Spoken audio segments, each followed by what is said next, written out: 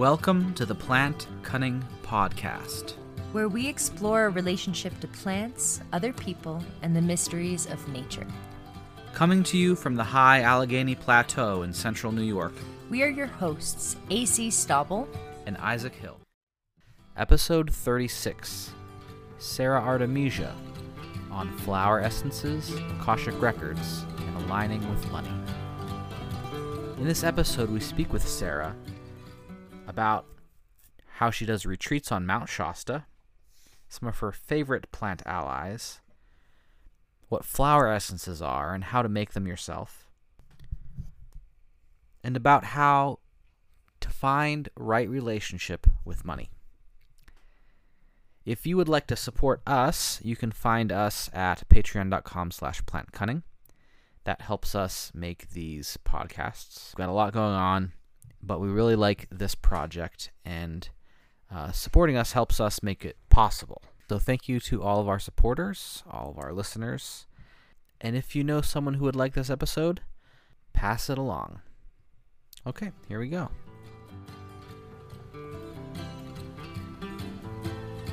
Well, welcome, Sarah Artemisia, to the Plant Cunning Podcast. How are you today?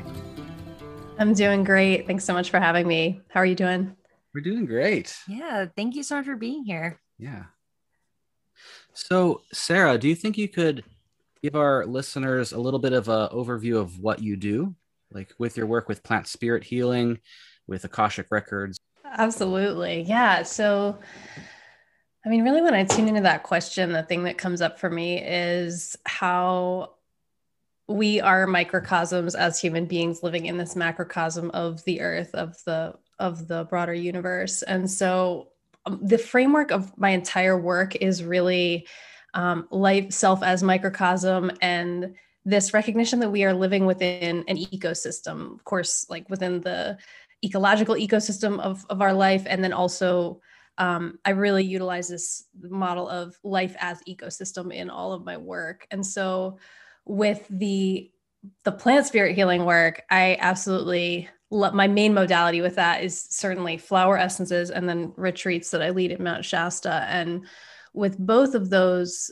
the framework and the context that I'm really working with the plants is with this recognition that the plants are our elders, like they are our teachers. They have been on this planet a lot longer than we have, and we have so much to learn from them, and they love us. The plants love us so much. And one of the reasons that I absolutely love working with flower essences and plants that I would say are traditionally viewed as like non-entheogenic is that I have this experience of working with them in this way where it feels like they are both simultaneously incredibly multidimensional. And in working with flower essences or meditating with them, we can really go into these very subtle multidimensional states and have these energetic, intuitive awakenings, somatic shifts in the body actually happening, like somatic energetic shifts of healing in the body happening, while also simultaneously being really grounded.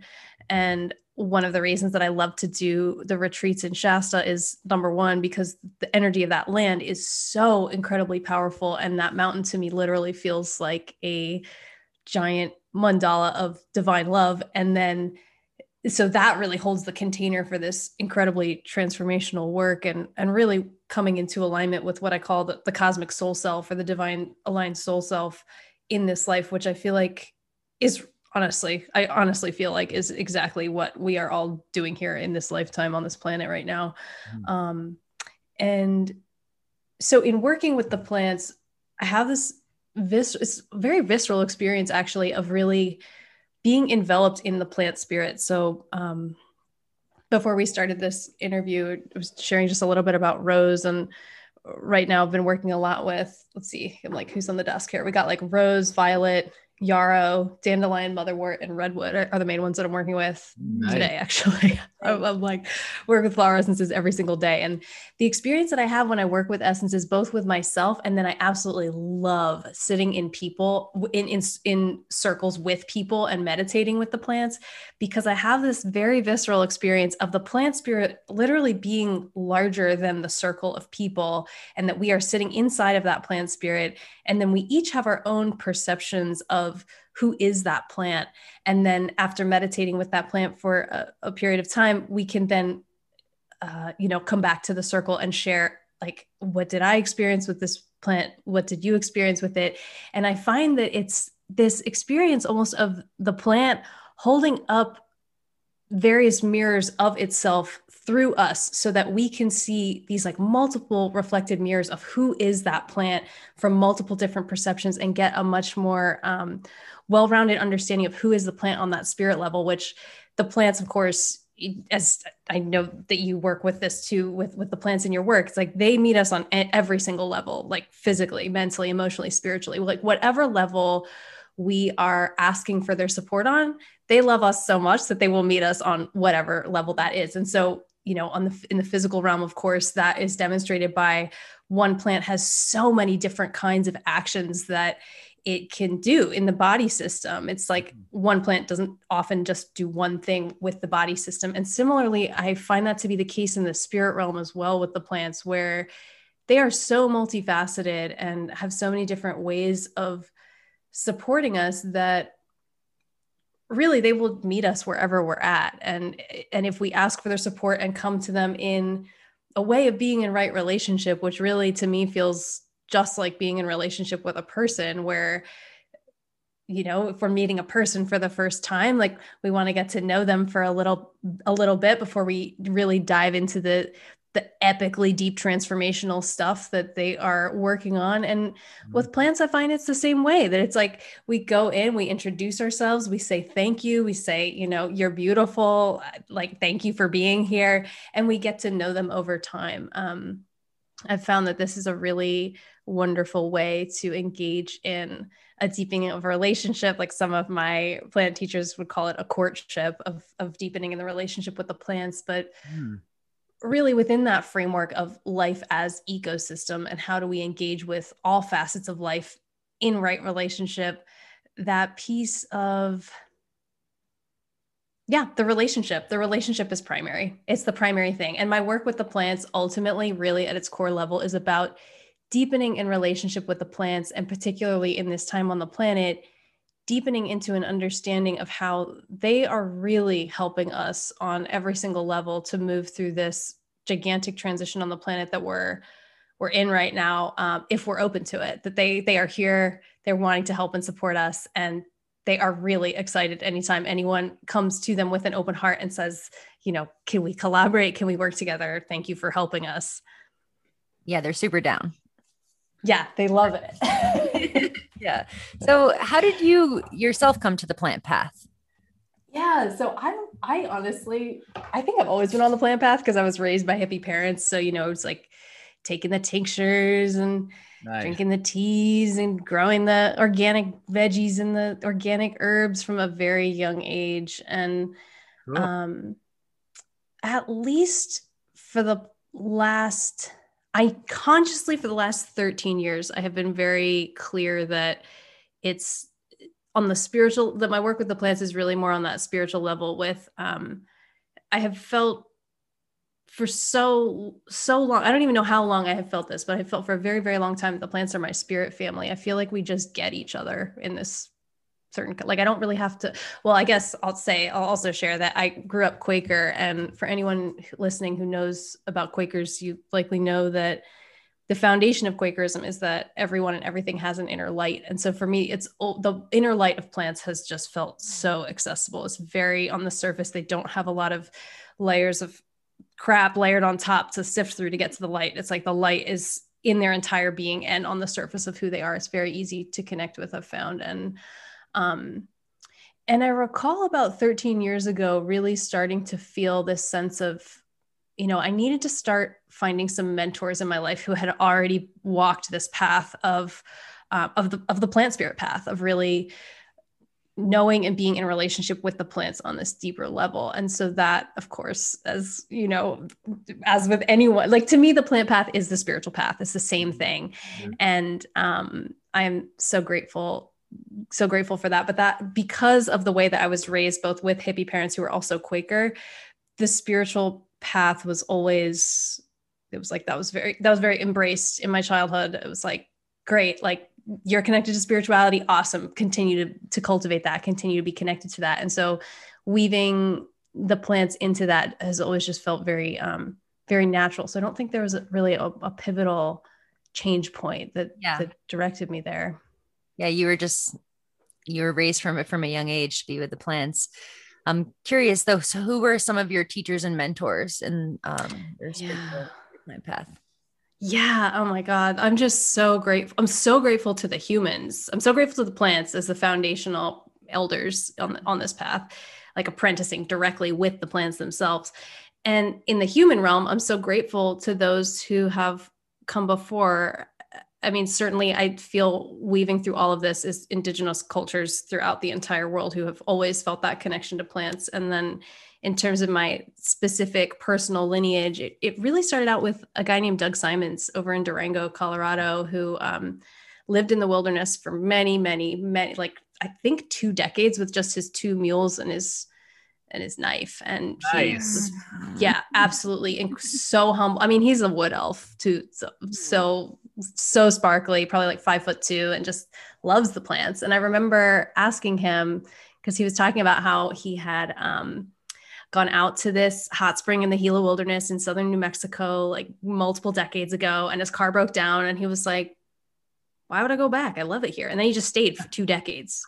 Wow. Cool. And yeah, it's amazing. I'm like, Doug, that's incredible. So I was asking him when I was down there, so what inspired you to do that? Was it that you wanted to leave society? And he just looked at me with this twinkle in his eye and he's like, it wasn't about leaving anything. It was about moving towards what I love and feel most connected to. Mm-hmm. And that moment was a pivotal moment for me where I was like, okay, there's something to this. Like I already felt so connected with plants. And then it was like, yeah, it really is about moving towards what we love. So Doug Simons, so grateful to him. He's so connected with the plant spirits. And then Pam Montgomery was a huge mentor of mine. I did a couple of workshops with her and her plant spirit healing apprenticeship in 2016. So grateful for her work. Let's see. The folks over at Blue Otter, Karen Sanders and Sarah Holmes, they work a lot with plants from this perspective of plants as supporting moving light through the body. Very native. Karen is Native American, so it's a very Native American perspective of working with the plants and working with either, how plants support with like the like cultivating or gathering of light in the body, or, if light is fractured in the body, how to mend that. Really appreciated that perspective of more this energetic herbalism. And then it got to the point, honestly, a few years ago where I was like, okay, plant spirits, like they are my family. They are my spirit family. I love them so much. I feel so connected to the plants on the spiritual level, but I feel like I need to know about who they are more in 3D as well. So then I decided to go seek out a more traditional style herbalism school and worked with Jane Bothwell in Arcata. And Jane to me is totally an embodiment of the plants, where just like the plants, I really do feel they meet us on any level, wherever we're seeking support. She's like that in how she works with her students, where it's like, no matter what like layer of experience or layer of reality the students are seeking herbal wisdom through, she meets them there. And she's so humble. And to me, that is every single one of the teachers that I worked with are so humble. And that to me is the way of the plants. It's like the plants are so powerful.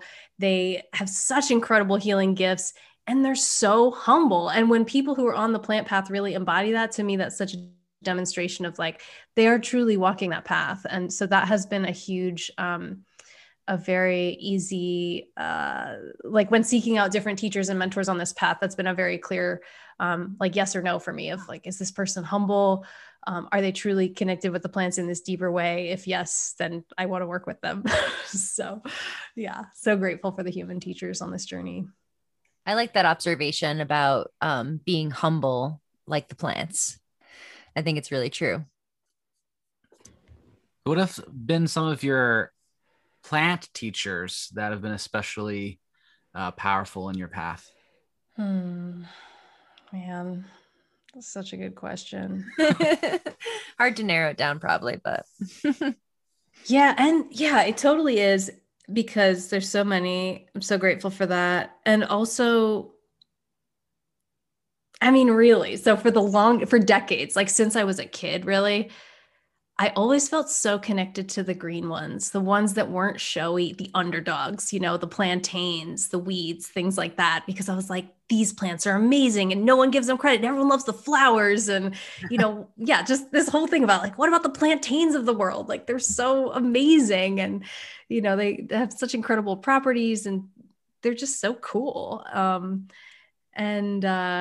So for decades, I felt very, very connected to all the green ones. And I'd say the plants that really are the ones who I'm calling, and this is like very sacred information, but it feels safe to share here, that the plants that I work with every single day are mugwort and oak. Like every single day I'm calling those plants in, and I'm so grateful to them. And with mugwort, I had this experience in Pam Montgomery's apprenticeship for decades, I actually didn't work with mugwort. For about like 2 decades, I didn't work with mugwort at all, because when I was little, my mom would make these dream pillows. She was super into herbs, and so she put mugwort in the dream pillows. I was a super sensitive kid. And so I'd have these really intense nightmares from the mugwort.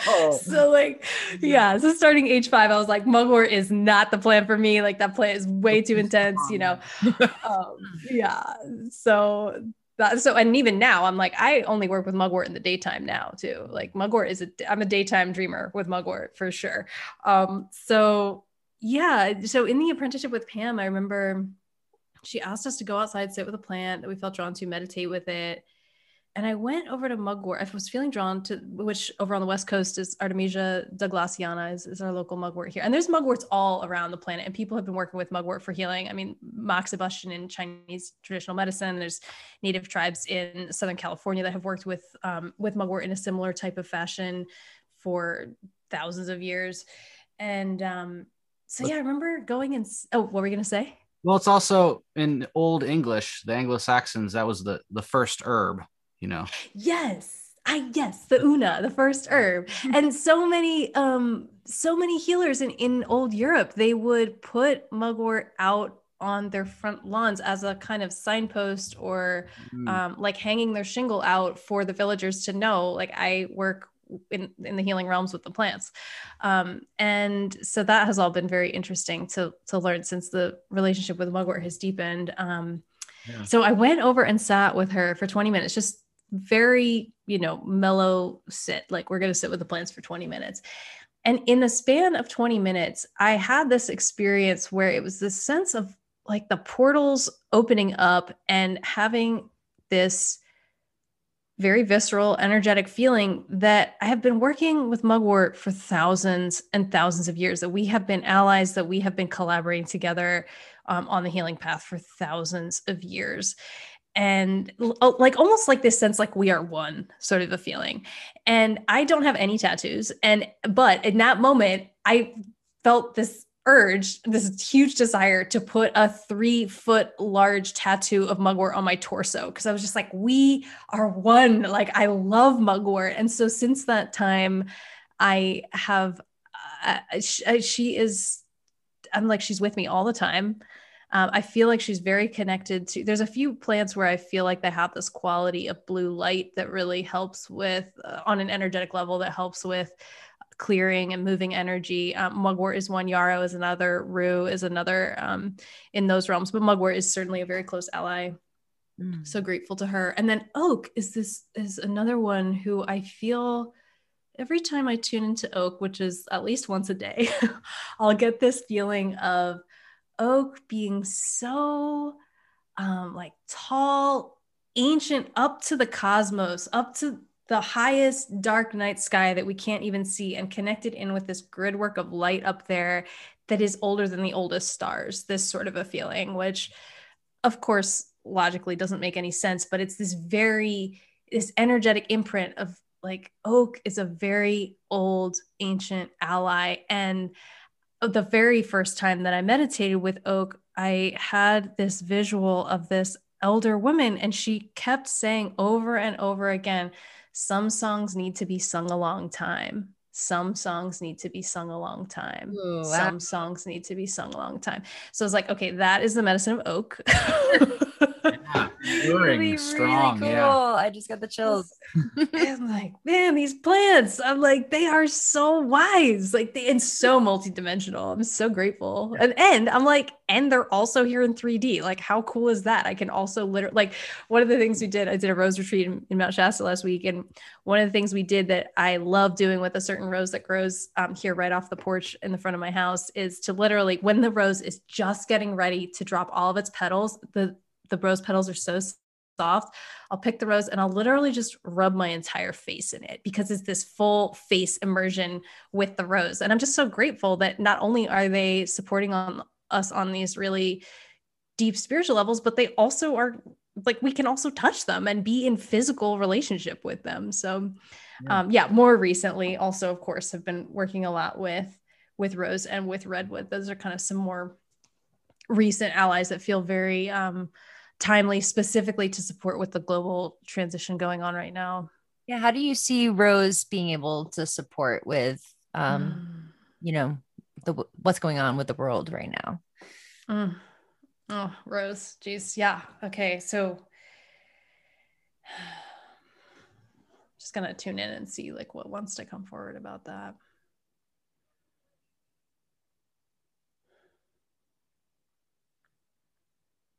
So rose to me feels really connected to divine love, to the divine sacred feminine, to the opening of the heart. And the plants, as I'm sure many folks listening or tune into this as well, how the doctrine of signatures, how they literally show us in their form, how they help on multiple levels. And so with the rose, her very unfurling of the way that she opens up her petals to me feels like it is an invitation. It's a mirror. The plants also, I feel like, are continuously holding up mirrors, these very powerful mirrors for how we can be better humans in the world, how we can be better embodied beings of light on this planet at this time, that they are constantly holding up a mirror for that. And with rose, I feel that so strongly with the way that she opens her many petals.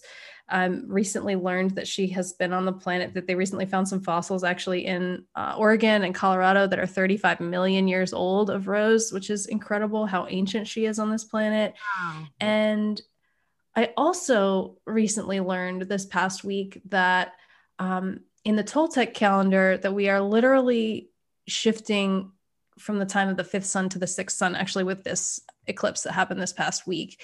And that was really cool to learn, because I have felt very strongly that in terms of on this planet, how I personally perceive it is that we are shifting from an orientation to time that used to be very linear, and like linear time, and like kind of sort of worked, we were like all functioning in that way, to a now much more multidimensional way of being in time. And I feel like rose shows us how to do this by the very nature of how she blooms, that it's like, it's not a linear process. It is an unfolding from the inside out. And that she is continuously showing us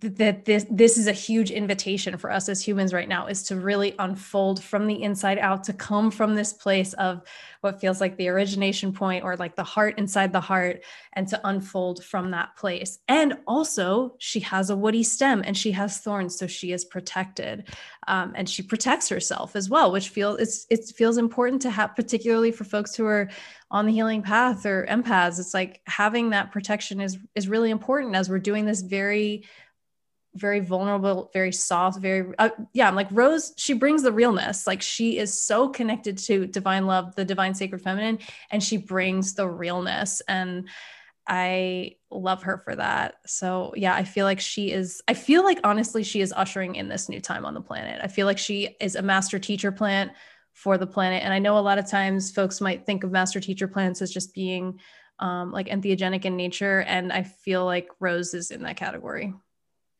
For sure. And so how would you recommend folks get in touch with Rose if they don't have a plant that they can gently rub their face into, like flower essences or other forms of working with the plant?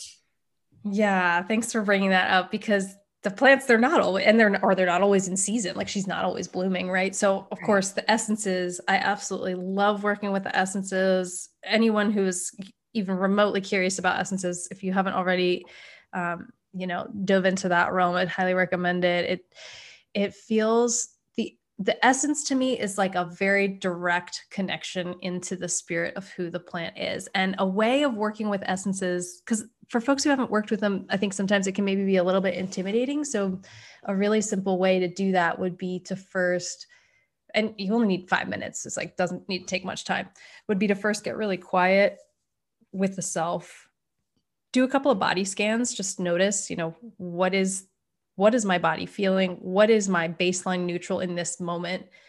And then take a few drops of rose flower essence and notice what shifts over the next couple minutes. Notice like, oh, am I noticing this somatic thing? Am I noticing this energetic thing? Or am I maybe remembering a song or having a visual or recalling a dream I once had or something like that? That's all a part of the message from the essence. And I love that. I also really love the essences because they are a very it doesn't require a lot of plant material to make them. And I know obviously with a lot of medicines that is absolutely required. And I'm very grateful for those medicines and also for the essences. I just love how subtle it is and also how deep and how it's like we can go really deep with not that much, which I really love that about the essences. So, Sarah, what is a gosh darn flower essence, and what do they have to do with famous composer? With what you said? Famous composer. Are they like Bach flower essences? Oh my God, that's right. That's so funny. Yes. Well, the composer and the Bach flower essences are totally different.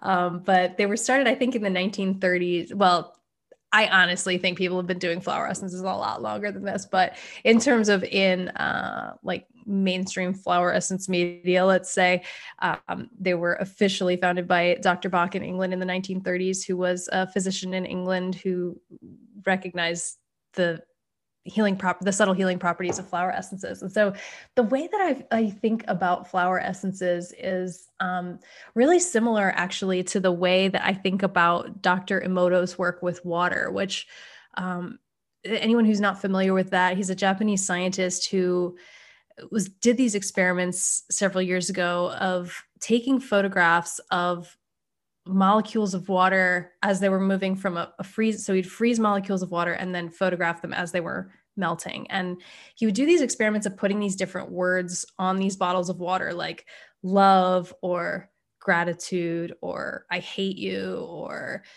die, like really just totally different words on the same exact bottles of water from the same exact sources. And then as he photographed them, he noticed this trend of the water molecules completely changing their structure based on what word was being imprinted on that bottle, which of course to me says a lot about like our self-talk. Like our body is comprised so much of water, and when we do that positive self-talk or negative self-talk, like it literally does impact the molecules of our body. And so my experience with flower essences is actually that is pretty much the same. And so with a flower essence, what it actually is taking a flower from a plant, or, could be even like redwood needles, for example, if you're working with a redwood, and putting them in a bowl of water. And of course, before doing this, asking the plant, tuning in with the plant, asking the plant for permission to do this. If you get a yes, which you'll feel in your body, either a somatic like drawing or a lightening, or if you feel some sort of contraction or closing, it's a no from the plant. And So if you get a yes from the plant and you give an offering of some sort, which could be a physical, I love to give water. The plants love water, or, tobacco that a friend has grown in a very sacred manner. That can be another great offering. The plants do love tobacco, as we were talking about before this interview. And so giving an offering and then harvesting a bit of the plant, ideally enough to cover the water, the surface of the water in the bowl, and then leaving it out in the sun for several hours. And what I love to do during that time is meditate with the plant and really tune in with, who is this plant? What is your medicine? How can we be in a good relationship together? Things like this. And during that time, and I would be so curious, honestly, at some point to do an actual experiment with this of doing what Emoto did, of actually taking photographs of the water molecules. But in the meantime, my intuitive sense of it, I know, wouldn't that be amazing? I'm like, to see what does the molecule of a rose flower essence look like versus like yarrow or something. I'm like, that would be amazing. I would love to do that at some point. So yeah, so it's taking the energetic imprint of that flower into the water, and then that water then absorbs those qualities of that flower, and then we ingest. And of course, you want to preserve it. I like brandy, but you want to preserve it with a little bit of preservative, or if you don't do alcohol at all, then you could do like apple cider vinegar, and then ingest that and see what happens, like, and meditate with it and just see, who is this plant on this level of the imprint of water, which to me makes sense. Our bodies are made of water. It makes sense that we can absorb information through the imprints of information in water because of that. So does it matter what kind of water you use? Like, should you use like spring water or distilled water or rainwater or tap water? That is such a good question. Thanks for bringing that up. Yeah, I personally always use Mount Shasta spring water, but because I love that mountain. Yeah. Oh, so good. But yeah, absolutely, spring water is the most ideal because it's the most clear. It's the most, I mean, to me, that spring water, it has like a texture to it that's different from any kind of other water that's been treated. Of course, if that is absolutely not possible, then just getting the cleanest source of water that you possibly can. But yeah, with as little chemicals as possible. But yeah, spring water by far the ideal. If that's available to you, I would say go for that. Cool. And then does it matter what kind of bowl you use or vessel? Oh yeah, these are all such great questions. Thank you. So glass bowls really are the best. The sunlight can come through. There's a certain bowl that I love to use. Of course, if you have a special glass bowl, or I mean, even if you find like a nice crystal glass bowl in a thrift store or something and cleanse it, and then you can use that if the energy of that one feels good. But yeah, glass bowl is great because it allows that sunlight to come through, and it's gorgeous. It just, to me, the experience of making a flower essence is so sensual. It's so appreciating the absolute stunning, gorgeous beauty of this plant. I mean, this weekend making wild rose flower essence around here in Southern Oregon, it's just like a total bliss fest. It's a time to just go into the bliss of who this plant is, which is such an incredible respite from a lot of the insanity going on in the world right now. And so to set up what's that? So true. I know. I'm just like, oh my, like, thank God for the plants. They are just like bringing the joy, bringing the bliss, like any time of day or night, they're there all the time. So yeah, I'm like, anything to make the experience more sensually beautiful can also be really fun. Like I love to harvest flower essences with friends because then we go out, we meditate with the plants together. You can bring beach chairs and all sit around in a circle together and just appreciate the beauty of the plant together. And it absolutely helps setting up like things like with the spring water, with the glass bowl, to just, bring these things that cultivate the beauty and the highest vibration, honoring the highest vibration of the plant. So you infuse the water in a crystal or glass bowl for a few hours, meditating with the plant, especially with friends if you can. And then you strain out the flower petals and add a little bit of brandy. About how much brandy would you add to, say, like I don't know if you have like a 1 ounce bottle, for example.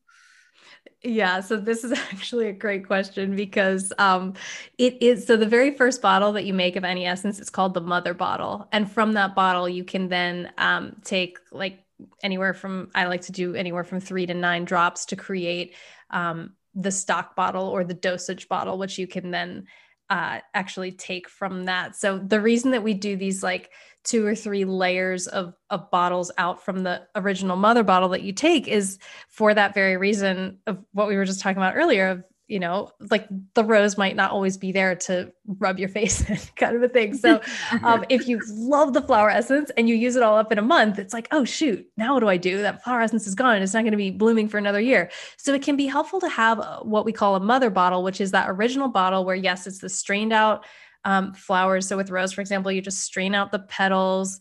I love giving the petals back to the plant as a thank you for the offering, and then putting it in a bottle where it's half. I like brandy, but you could use really any alcohol base, but half alcohol, half water. It's very important to not do less than that, which I learned the hard way because I personally love to just be as much in the plant vibe as possible. And so, yeah, going with less alcohol, I was like, oh, it'll be more plant. That'll be great. But then the risk and the danger of that is that then it can go bad. So it's really important with the mother bottle, that first bottle you make, to have it be 50% water, 50% alcohol.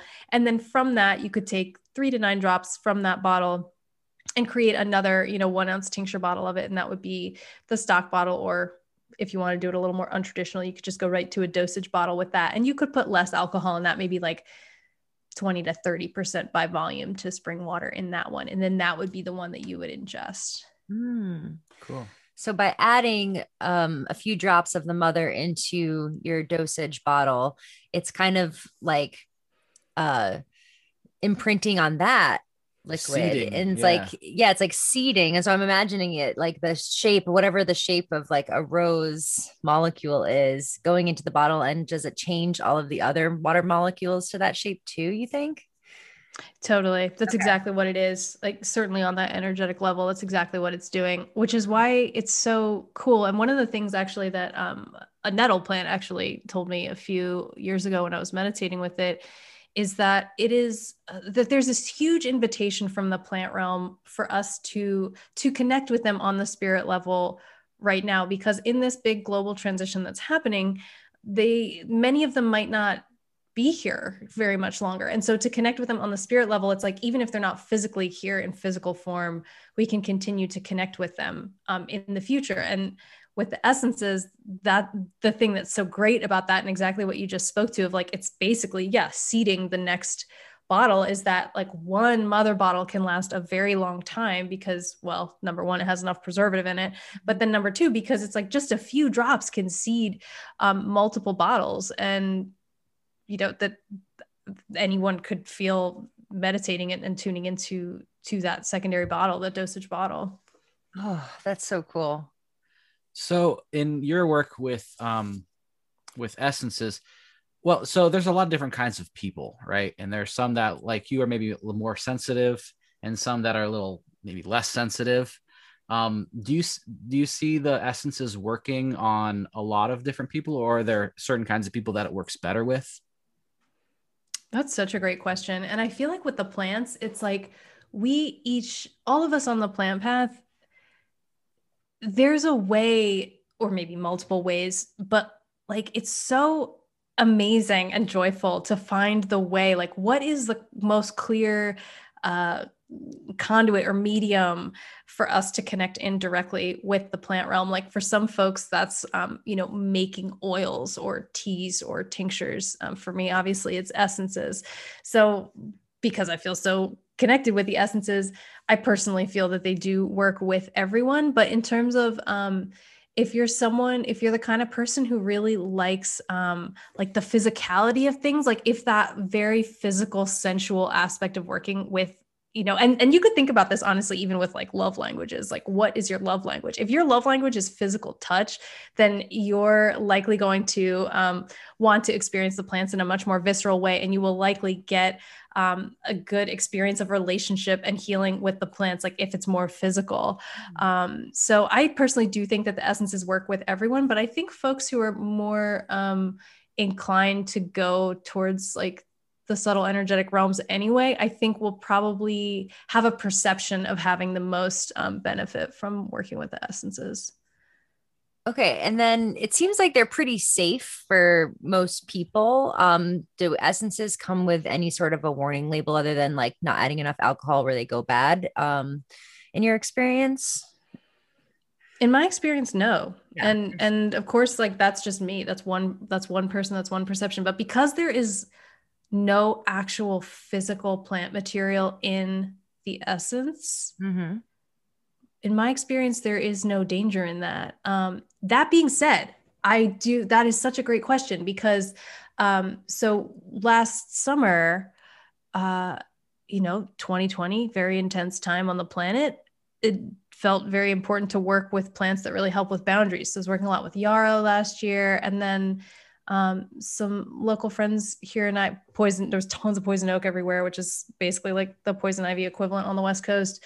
And so we wanted to work with poison oak to be like, because we were making a St. John's wort essence, and there was this gorgeous poison oak plant in Mount Shasta, actually, right next to this St. John's. I've never seen a poison oak plant flowering so beautifully.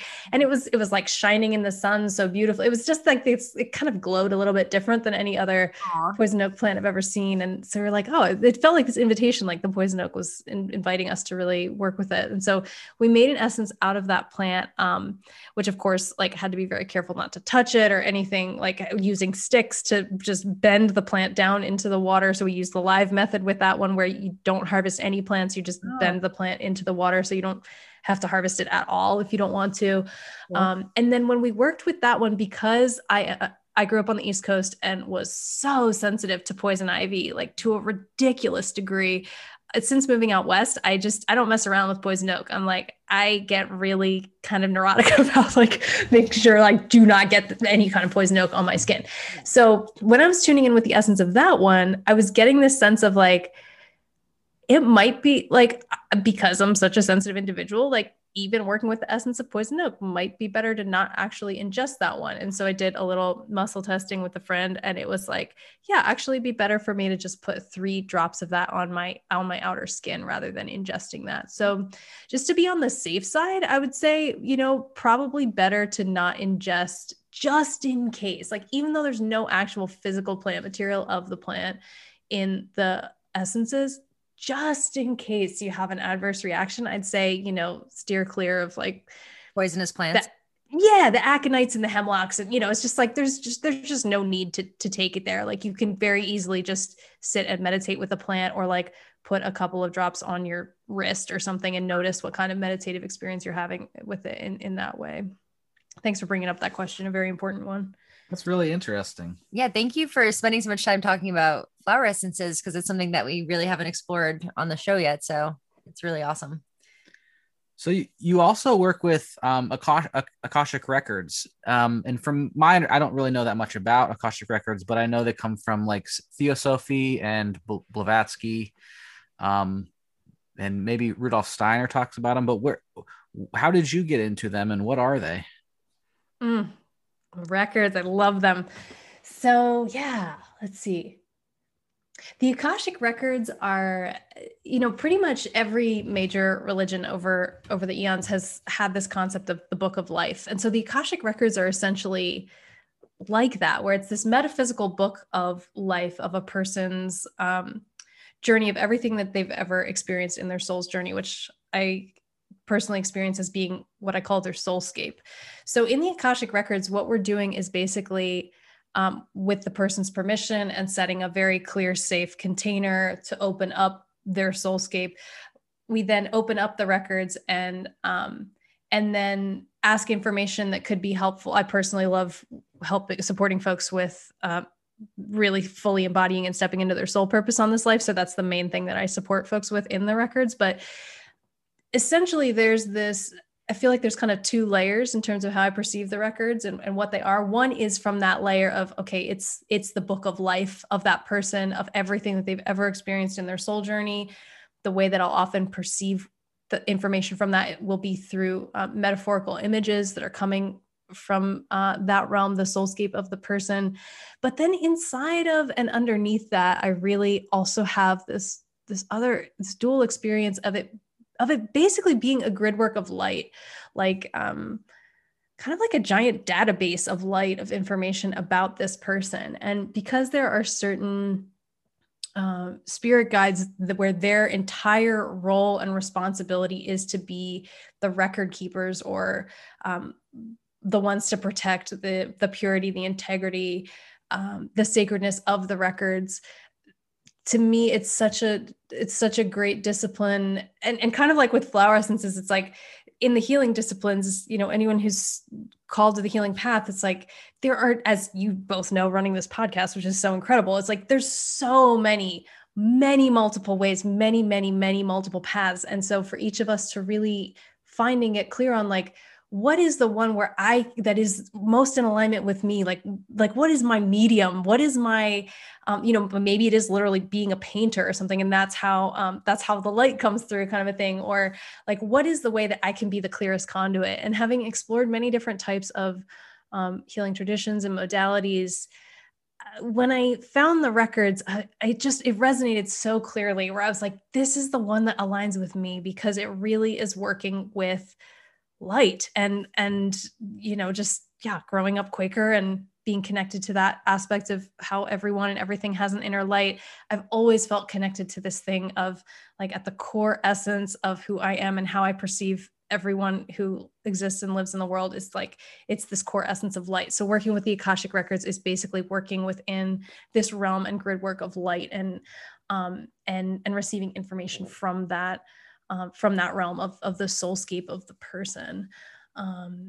And how I got into it, interestingly, was a friend. I was doing a trade with a friend, because I also support folks with financial coaching, abundance mindset coaching, and she does Arcturian light body readings. And this is a few years ago, and they were like, she's like, yeah, they're saying that you can just like do the Akashic records, like you are very connected. Like you could just start doing readings tomorrow if you want. And I was like, okay, well, that's interesting. File that one on the back burner, let that one simmer and marinate for a while.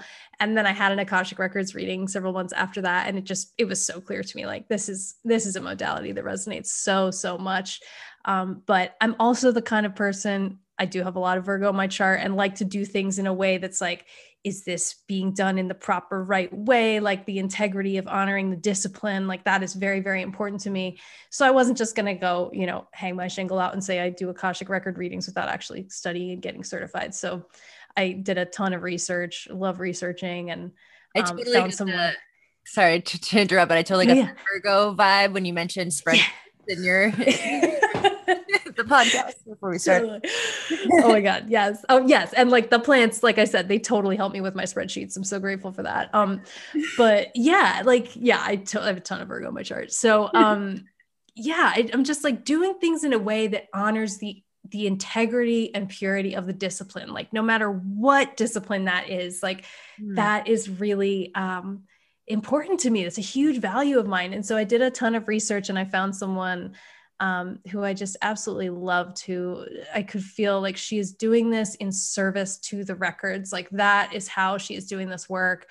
And she teaches it one-on-one. And I was like, she's the teacher for me. So I got certified with this woman, Josephine Hardman. Absolutely amazing. She's actually up near you all in Massachusetts. And cool. Yeah, she was just great. I loved her. So, so that opened up a whole like portal of psychic information, getting certified in the Akashic records. And what I have found since that time is that collaborating and calling on the support of the plants, the spirit realm, and all of the directions and the different elements to open up the container to really set the foundation for opening up the container of the records before each session. It's like that has exponentially opened up the types and quality of information that I get from the records. So, I mean, the plants to me, they are I obviously work with them when I'm actually working with plants, also in the Akashic Records, also with the abundance mindset coaching. I'm like, the plants are there on every single level. I'm so grateful to them. Yeah. Okay. And I just have one more question about the Akashic Records. So is it something that you can like turn on and off, or like how do you access that like information? Yes, such a great question. God, your questions are so good. So yeah, that piece of setting the container, and for folks who are already very empathic or sensitive, there can sometimes be this struggle with boundaries of like turning on or turning off the access of information. For sure. And so that's why for me, it is so important to set that sacred container before opening up the records. And so what officially technically opens up the records is there's a prayer to say that, like, calls in the protection, calls in the record keeper, specifically asks for the very specific intention of what the person is wanting to get information about. And it opens up the records in a very sacred way. So I started doing that, and that's the way that I was taught to do. And at a certain point, I then got to a point where I was like, there's something else. Like, there's something else that needs to be a part of this process. What is it? And so I was tuning into it, and I was like, oh, the container, like for me in terms of and everyone I'm sure works with the records in their own specific way, but the way that really resonates with me is I was like, oh, a further container needs to be actually called in and opened to even set the container for the portal prayer, the opening portal prayer.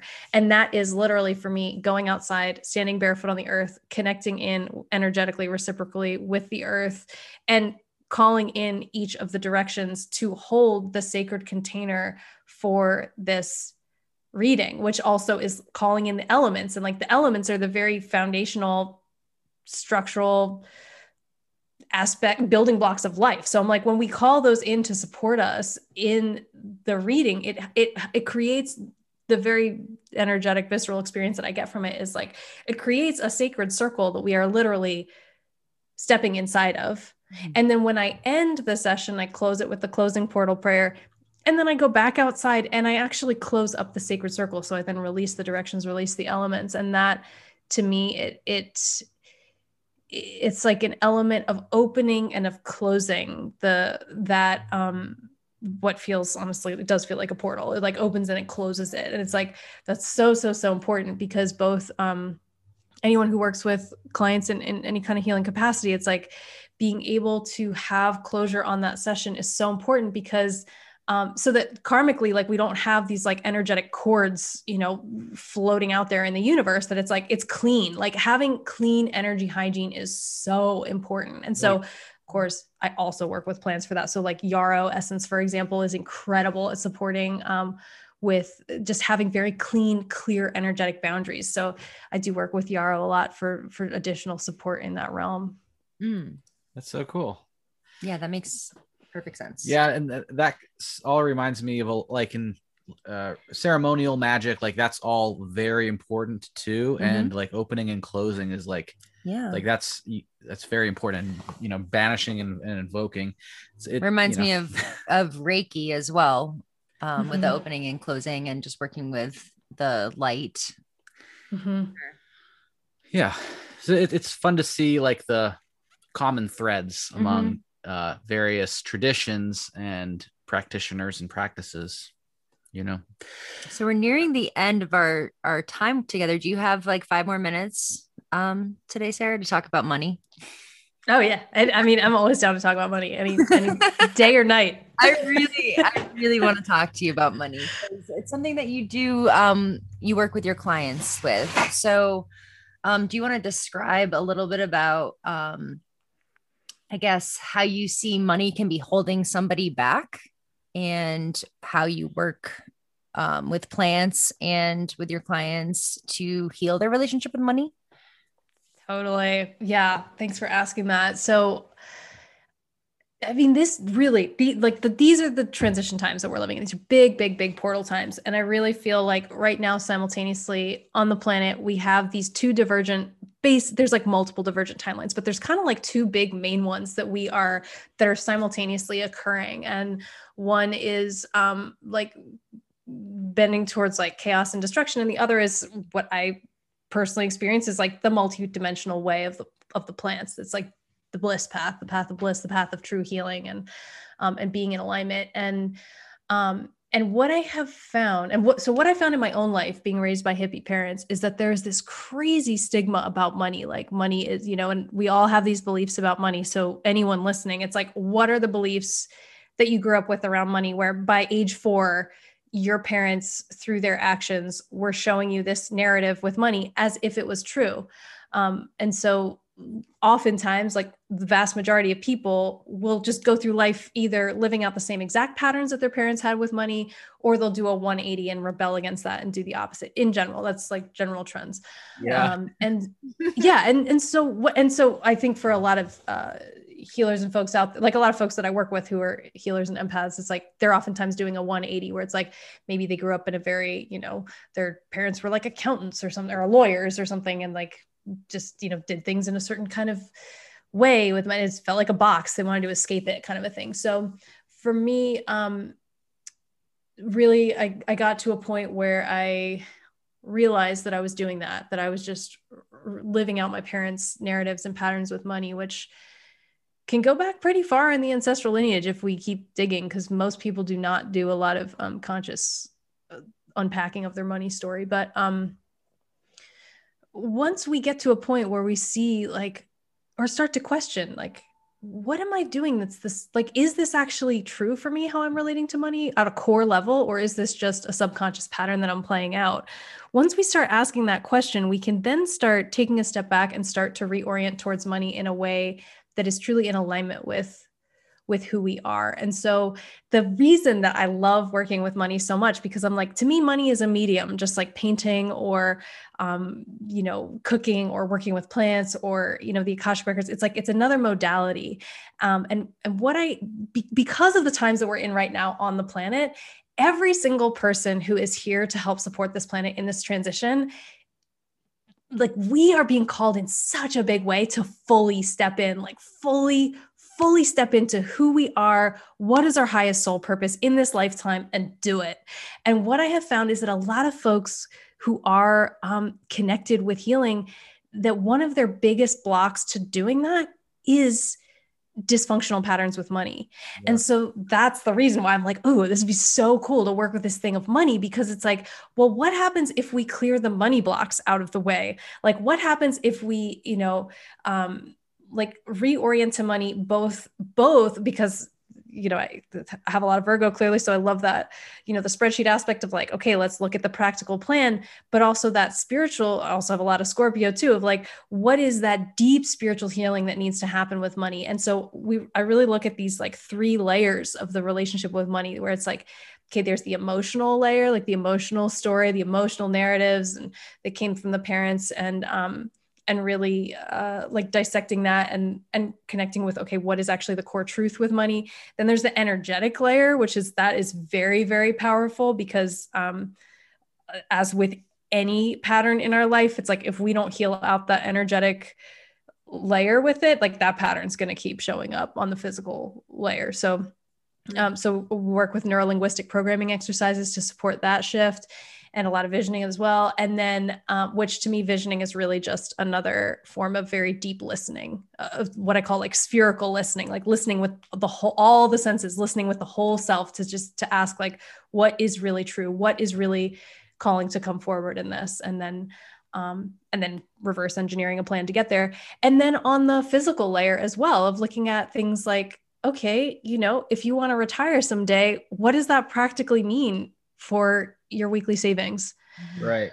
And that actually just takes 30 to 45 minutes to figure that out. It doesn't have to be a big, long, drawn out thing. It's really simple, straightforward, easy to figure out kind of thing. So, but a lot of people are terrified to do that. And so, there's this thing, I think, with a lot of folks that I work with, where, at the beginning, I'll ask them, is your relationship with money right now more like a booty call or a long-term friend? Are you just looking at money, at 11 o'clock on a Friday night and then ignoring it for the rest of the week kind of a thing? It's then you're not going to have a good relationship with money. Money is there with us every step of the journey on, this psychologist Maslow created a hierarchy of needs to understand there's like the baseline physiological safety needs, and then all the way up like emotional needs, belonging, all the way up to self-actualization. And our society, I think money is one of the most stigmatized, exploited, and misunderstood things in our entire society. And what I have found in my own experience is that money is actually with us from that on that whole pyramid, from the baseline physiological needs all the way up to self-actualization. And that if we have a good relationship with money, and this is like the real reason why I work with who I work with, it's like, the folks who are oriented towards healing in their life in general, pretty much everything that you're doing in your life is oriented towards healing, whether that's like the food you eat, the types of people you hang out with, the things you do for fun, in general, it's oriented towards helping the world. Yeah, it's like, that's just how it is, right? And so what happens when we bring money into alignment with that? Like when we bring money into alignment with that, then money becomes a transformational tool for healing on the planet. And so that is really my big mission with the money piece, is that money can be an incredible ally for supporting us in this global transition to manifesting the reality that we actually want to be living in, to align with the timeline that we actually want to create. That money can be an incredible ally in that. And where do you think the fear around money really comes from for people, or is it different for every person? I think there's layers to it. There's like there's the family narrative layer, and then there's the societal layer as well. And I think like when it really gets down to it, I think there's a pretty deep narrative in society that even though there's a lot of like, look at all the wealthy people, everyone wants to be super wealthy kind of a thing. There's also this narrative of, wealthy people are evil, or like you have to step on other people in order to get to the top. And so anyone who's interested in equity and social justice, in these kinds of things of like, everyone is equal, we're supporting everyone on the planet, kind of way of being, I think there can be this fear that if I am making a lot of money, if I have a lot of money, that means I'm stepping on other people to get there. And so I think that that's a pretty huge narrative that a lot of people are, fighting against. Mm-hmm. And what I have found with that is that, and so like that was a belief that I also grew up with, is that, money is the root of all evil. And even like a belief like poverty is noble, that can be another one. And mm-hmm. So in my own work, I think about how, why do we think money is evil? Like, why do we assign money as being an evil thing? And so I'm like, okay, well, because, huge multinational corporations are exploiting things like because of, income inequality, because of wealth inequality, and how much suffering that's causing in the world. So, but then when I take a step back from that and I look at that and I think, okay, well, huge multinational corporations, they're exploiting people, they're exploiting the planet. Mm-hmm. Are people on the planet evil? Like, no. So money inherently is not evil. And one of the most powerful exercises that I love doing with folks is to do a Gestalt type exercise of really embodying the essence of money, of like, what would it be like? What does the essence of money feel like from the perspective of the essence of money? And of course that requires getting into more of like a intuitive dreaming type state. It's not a rational exercise at all. It's very much of a like, imagine you are the essence of money. What do you feel like? Yeah. And people have literally like, I'll ask that question and they'll be like, okay. And they'll sit down and then they'll burst into tears because they realize like, wow, what they have been projecting. Money is one of the most projected upon things, I think, in our entire society. And when we can get clear about who and what money actually is, like what is the essence of money actually, and what is the core nature of our aligned relationship with money, it's like that money, I feel our relationship with money is a fractal for our entire life. And when we get clear about what needs to be healed in our relationship with money, we see what needs to be healed in our entire life. And so that's why I love working with it, because it's, to me, it's like a direct, straight shot, super efficient way to get to like clearing the crap out that really doesn't serve us and getting to the point of, okay, who and what are we really doing here? And let's like step into that fully. Yes. Very cool. I love that you're doing that work. Thank you. It's a lot of fun. And so I guess to wrap it up, even though I could talk to you for hours, so So what do you have coming up right now that you're excited about, either classes or I saw you were doing an online rose spirit immersion. Do you want to tell our listeners about that and about how they can find you? Yeah, thanks so much. So yeah, that one's coming up in a couple weeks. The enrollment for that is actually closed at this point. We're going to do a rose immersion on National Red Rose Day on June 12th. But coming up after that, I am super excited for, we have an 8/8 Lionsgate retreat coming up in Mount Shasta, where we will really work with actually all of these things that we've talked about today. And in the mornings, really work on clearing out the old stories that no longer serve. And then in the afternoons, going to different sacred sites in and around Mount Shasta that I personally feel have very powerful healing energies, and really in a very safe, supported way, align with and connect with these very sacred, powerful energies to really juice us up for the big soul work in this life. So that's coming up for anyone who's interested in Mount Shasta. There'll be camping options, or folks can stay in town and meet up with us during the day. But it's going to be, we did it last year. It was totally life-changing for everyone who came. And it's just such an incredibly powerful retreat experience. So so you can find out about all of that on my website, which is sarahartemisia.com, or send me a message on Instagram at akashic.plantspirit.